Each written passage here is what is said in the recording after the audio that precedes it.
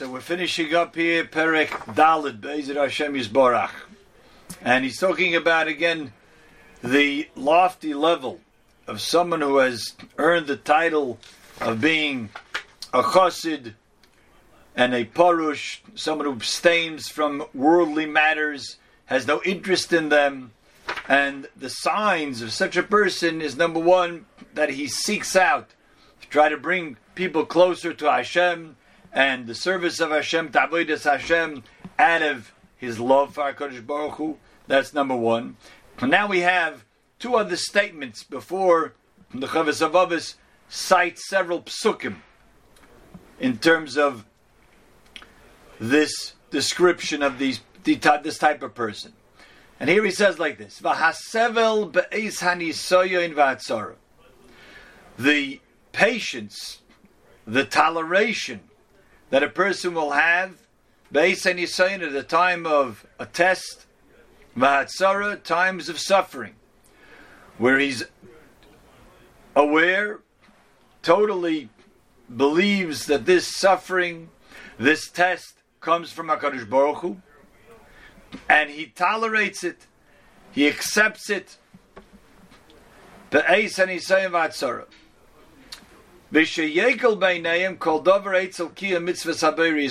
it's easy in his eyes, it's easy, everything, every matter, when it comes to fulfilling the will of Hashem. Now it's unclear to me whether it means to say this is two separate identifying marks, two separate types of ways that we could identify this person who is this great chassid, or it's really a combination. And as we could read it like this: someone who accepts all that Hashem gives him, all the tests that Hashem sends his way, and he accepts it wholeheartedly, but accepts it sincerely. No questions asked, like Avraham Avinu at the Akedah, which we're going to read about on Rosh Hashanah. That type of level. And then the second thing would be v'sheyekel b'neim, that it's easy in their eyes. Kol dover, to do anything, eitzel kiyam mitzvah saberi yisborach. When it comes to doing Hashem's will, it becomes something that's so desired to do that for most of us we find it it's a schlep to do it. It's difficult to do it. To go to this, it's a little bit annoying, but I'll push myself. I'm a good person. I feel I'm going to do it.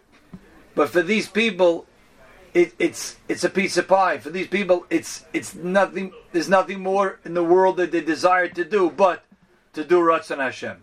That's the level we're talking about here. But it could be really, it's a combination of both. It could be that it's a person who is put to the test. He has nisyonos, he has trials and tribulations, and he has suffering in his life. And still in all, Yekel Beinei Kol Dover, it's still easy for him when he's able to block all of that suffering out and zero in, that it becomes easy.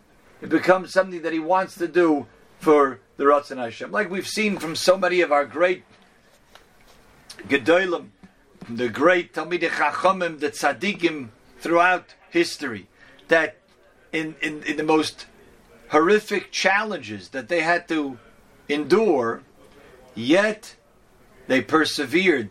But not only in just living with the challenge, but rising above the challenge and doing great things like they would have done even if they would, despite the challenges, they're still able to accomplish such great things. To give one example, just a Maisa with the Brisker Rav. The Brisker Rav was once giving his shir, and he says, and I had this kasha once, and I came up with the following teretz, I think this is a good answer. And he motions to his son something while he's saying the shir. After the shir, someone goes over to the son of the Brisker Rav and says, what was your father motioning to him? What did he want to tell you? So he said, he was trying to catch my attention to remind me, do you remember when we had that kasha, when I came up with that teretz? When was it?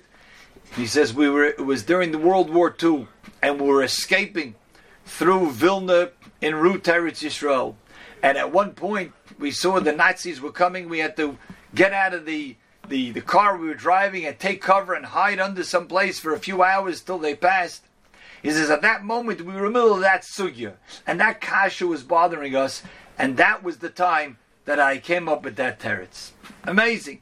You know, to see if people are running for their lives, hiding, taking cover, and what's he thinking of at that time? He's trying to think of a teretz for a kasha that he had in Torah. This is the level that we're talking about, these sort of people. Hasevel be'eisen yisayim v'atzara, that they're able to tolerate, they're able to accept when any nisayin comes their way, whether it be big or small. And b'shiekel b'neim, and at the same time, it still becomes like easy to them to do kiyam mitzvah saberis barak, to fulfill the will of Hashem. They have a different perspective in life.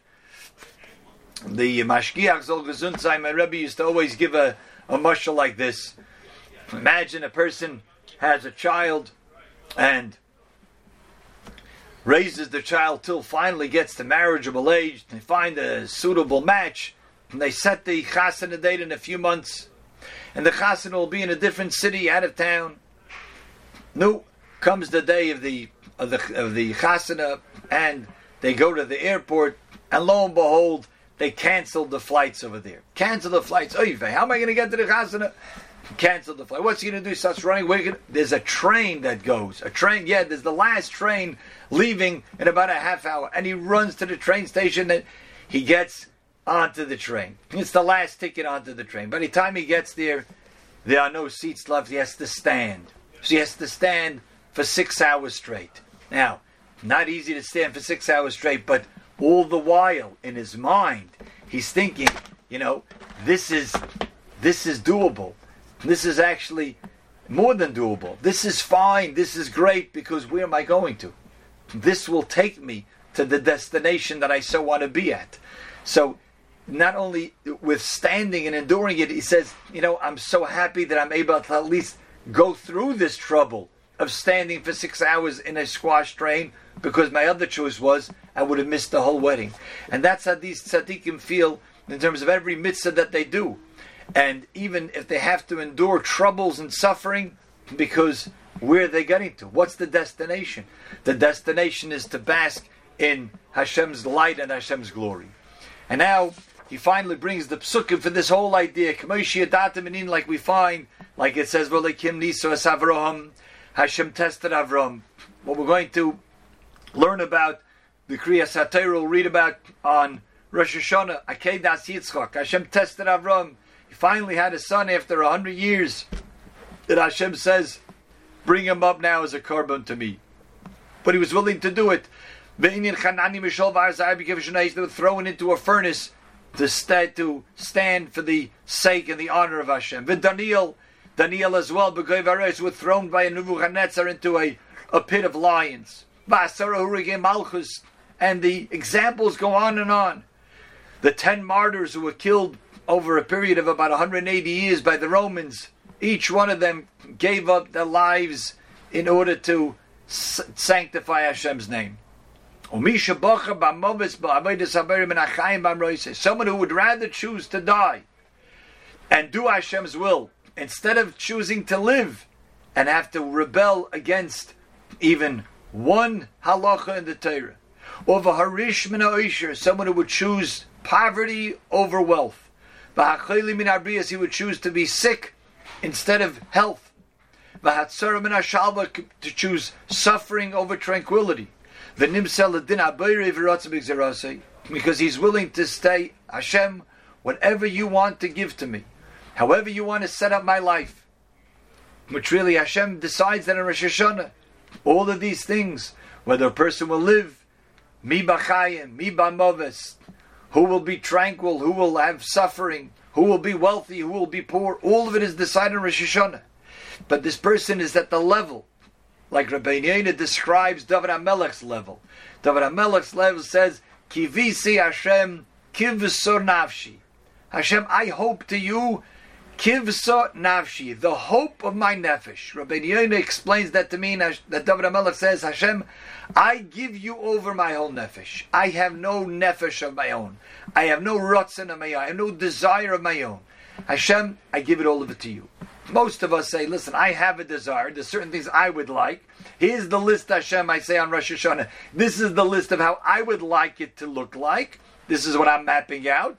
Here's the list. Of course, Hashem, I know you're going to decide, and if you decide otherwise and differently, I'll accept that. That's a nice level too. But David HaMelech says, I don't have a list. Hashem, I'm not choosing. You can choose whatever you want from me. All the boxes, you check it off. Kiv v'sanavshi. Kivisi Hashem, kiv v'sanavshi. In the Kapitel Kuf Lamed in Tehillim. David HaMelech says, my hope is whatever you want. I give you over my rots and give over to you, Hashem. That's the level over here. Such a person, the Chovos HaLevavos says, as Royu l'chesed habeir lo b'nei ha'olam haba. He is worthy of Hashem's chesed in basking in the glory of Olam Haba. Asher Omar lo v'koz, which the pasuk says, lahanchil oyav hayesh. To those who love him, that's this level over here. Hashem has to bequeath them much. And he has what to fill up their treasure houses with. V'yomar, another pasuk concerning Olam Haba, ayin le'roasa.